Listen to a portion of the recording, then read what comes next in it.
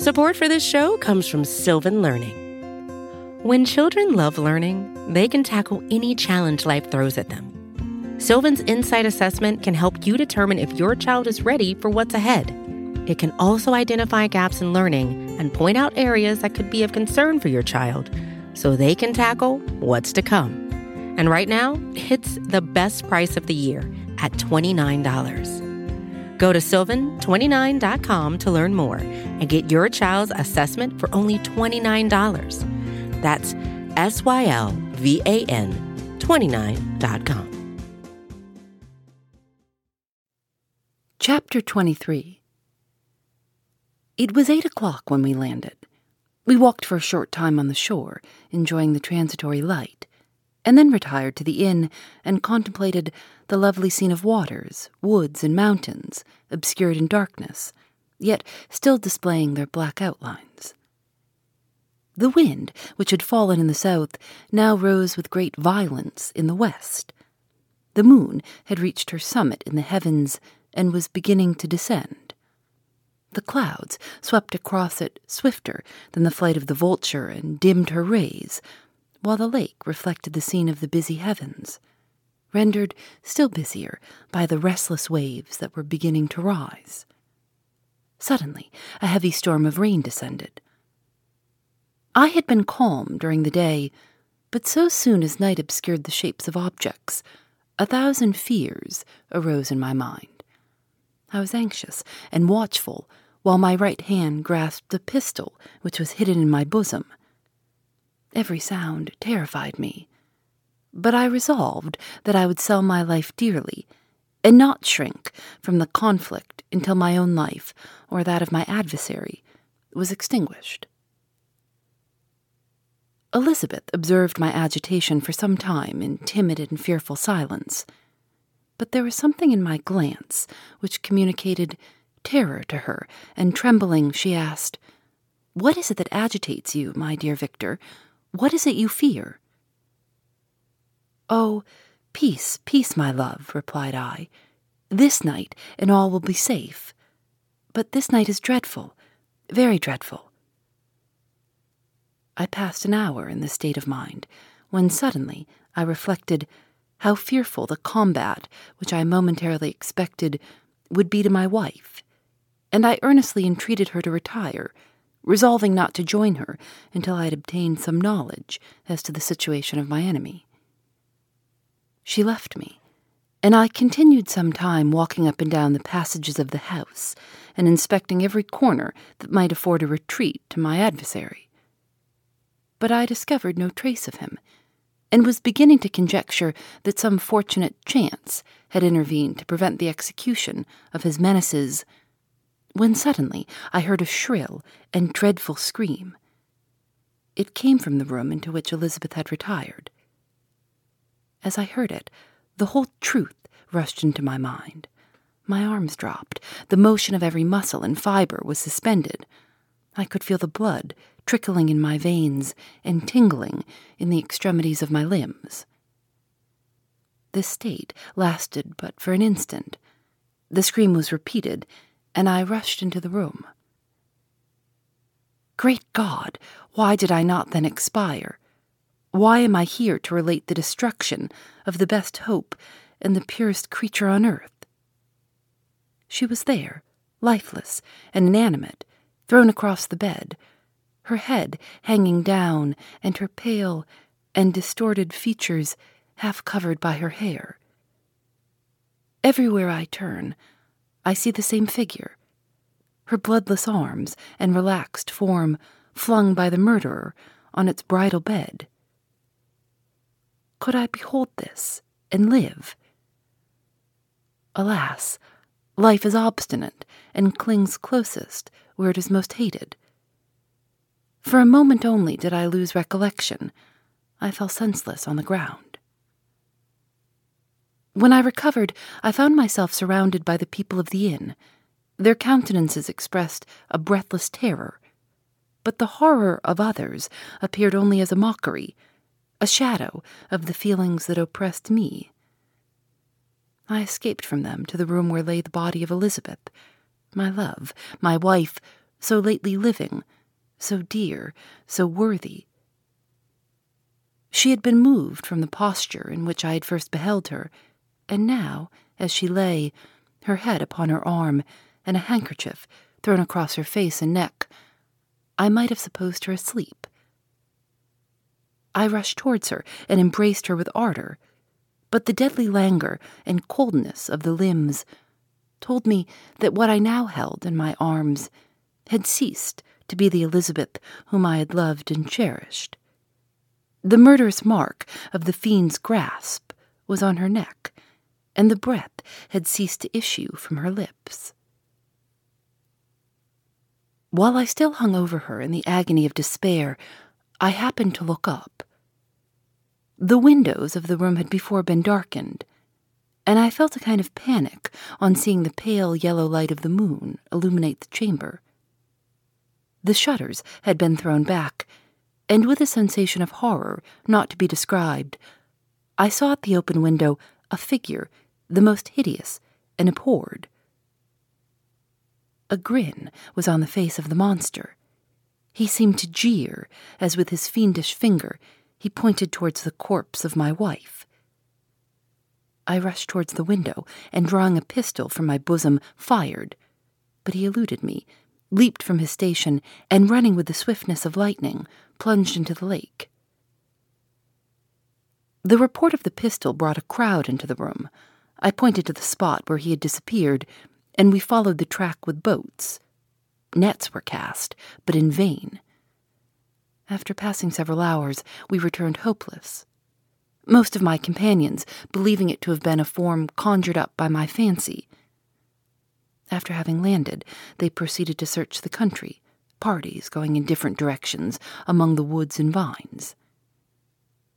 I attempted to accompany them and proceeded a short distance from the house, but my head whirled round. My steps are like those of a drunken man. I fell at last in a state of utter exhaustion. A film covered my eyes, and my skin was parched with the heat of fever.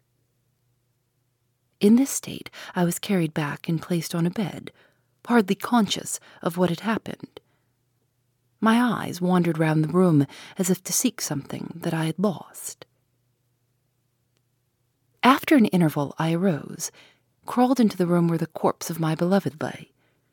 There were women weeping around. I hung over it and joined my sad tears to theirs. All this time no distinct idea presented itself to my mind, but my thoughts rambled to various subjects, reflecting confusedly on my misfortunes and their cause. I was bewildered in a cloud of wonder and horror. The death of William, the execution of Justine, the murder of Clairville, and lastly, of my wife. Even at that moment, I knew not that my only remaining friends were safe from the fiend. My father even now might be writhing under his grasp, and Ernest might be dead at his feet.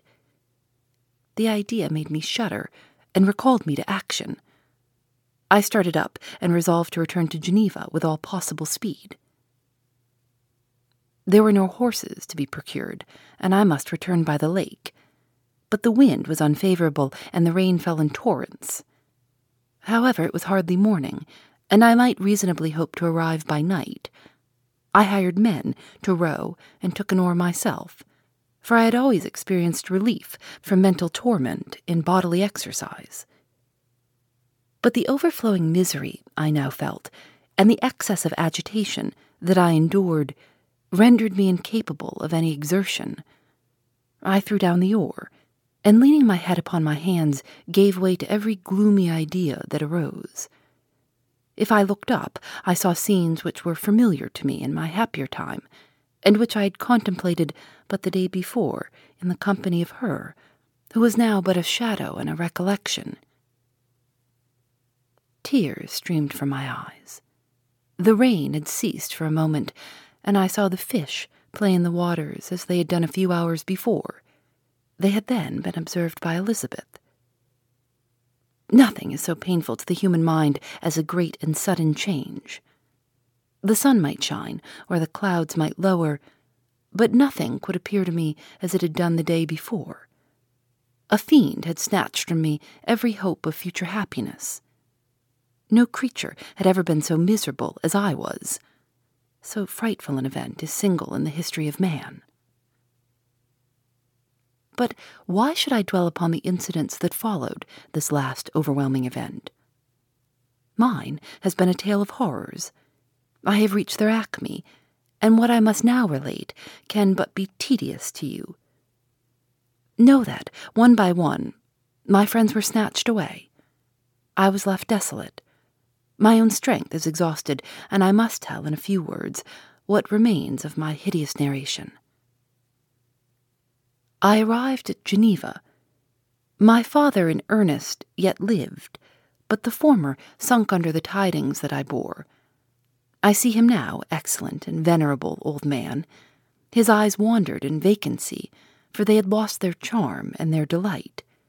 His Elizabeth, his more-than daughter, whom he doted on with all that affection which a man feels, who in the decline of life, having few affections, clings more earnestly to those that remain. Cursed be the fiend that brought misery on his grey hairs and doomed him to waste and wretchedness. He could not live under the horrors that were accumulated around him. The springs of existence suddenly gave way. He was unable to rise from his bed, and in a few days he died in my arms. What then became of me? I know not. I lost sensation, and chains and darkness were the only objects that pressed upon me. Sometimes, indeed, I dreamt that I wandered in flowery meadows and pleasant vales with the friends of my youth. But I awoke and found myself in a dungeon. Melancholy followed, but by degrees I gained a clear conception of my miseries and situation, and was then released from my prison. For they had called me mad, and during many months, as I understood, a solitary cell had been my habitation. Liberty, however, had been a useless gift to me, had I not, as I awakened to reason, at the same time, awakened to revenge. As the memory of past misfortunes pressed upon me, I began to reflect on their cause, the monster whom I had created, the miserable demon whom I had sent abroad into the world for my destruction. I was possessed by a maddening rage when I thought of him, and desired and ardently prayed that I might have him within my grasp to wreak a great and signal revenge on his cursed head. Nor did my hate long confine itself to useless wishes.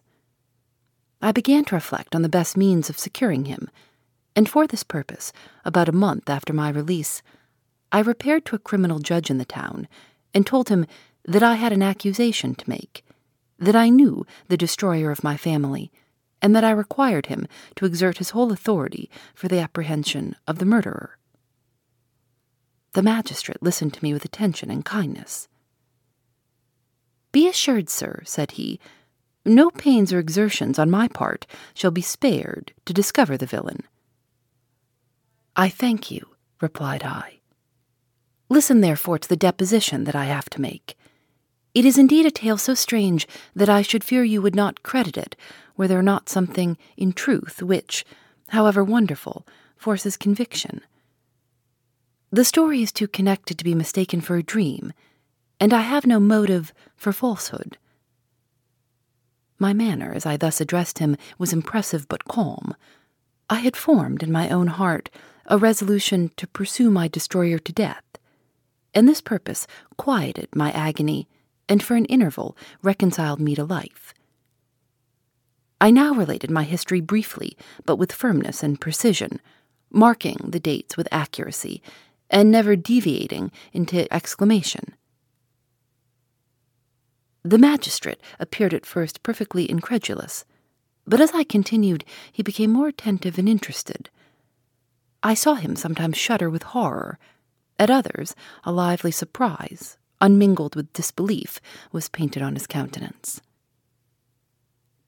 When I had concluded my narration, I said, This is the being whom I accuse, and for whose seizure and punishment I call upon you to exert your whole power. It is your duty as a magistrate, and I believe and hope that your feelings as a man will not revolt from the execution of those functions on this occasion." This address caused a considerable change in the physiognomy of my own auditor.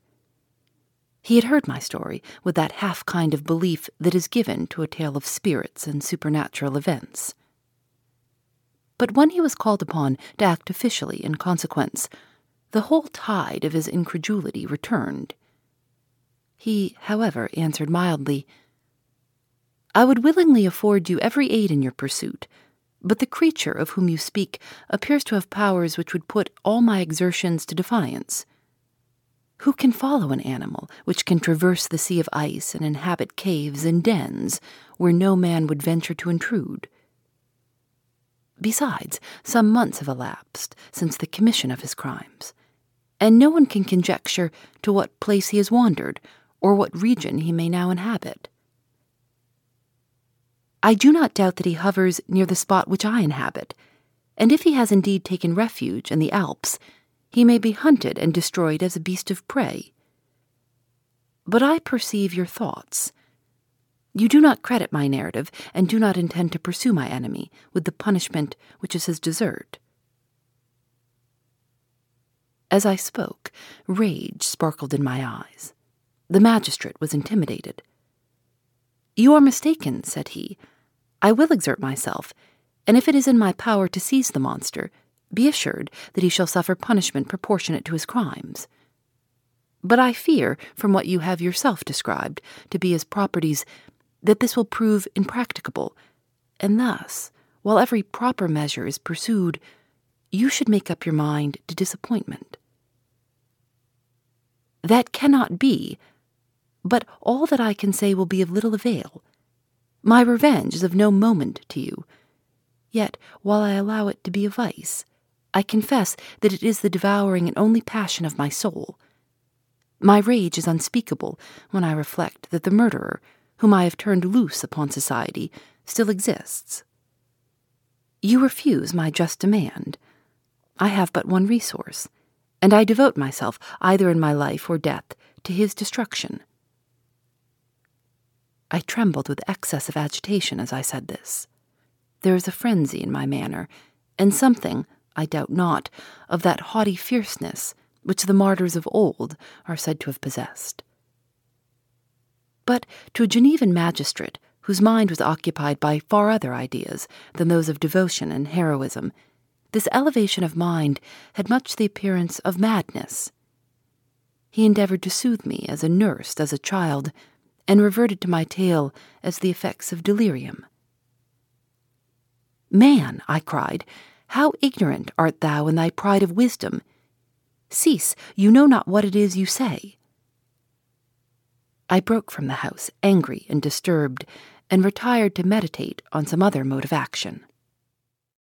Phoebe Reads a Mystery is recorded in the studios of North Carolina Public Radio, WUNC.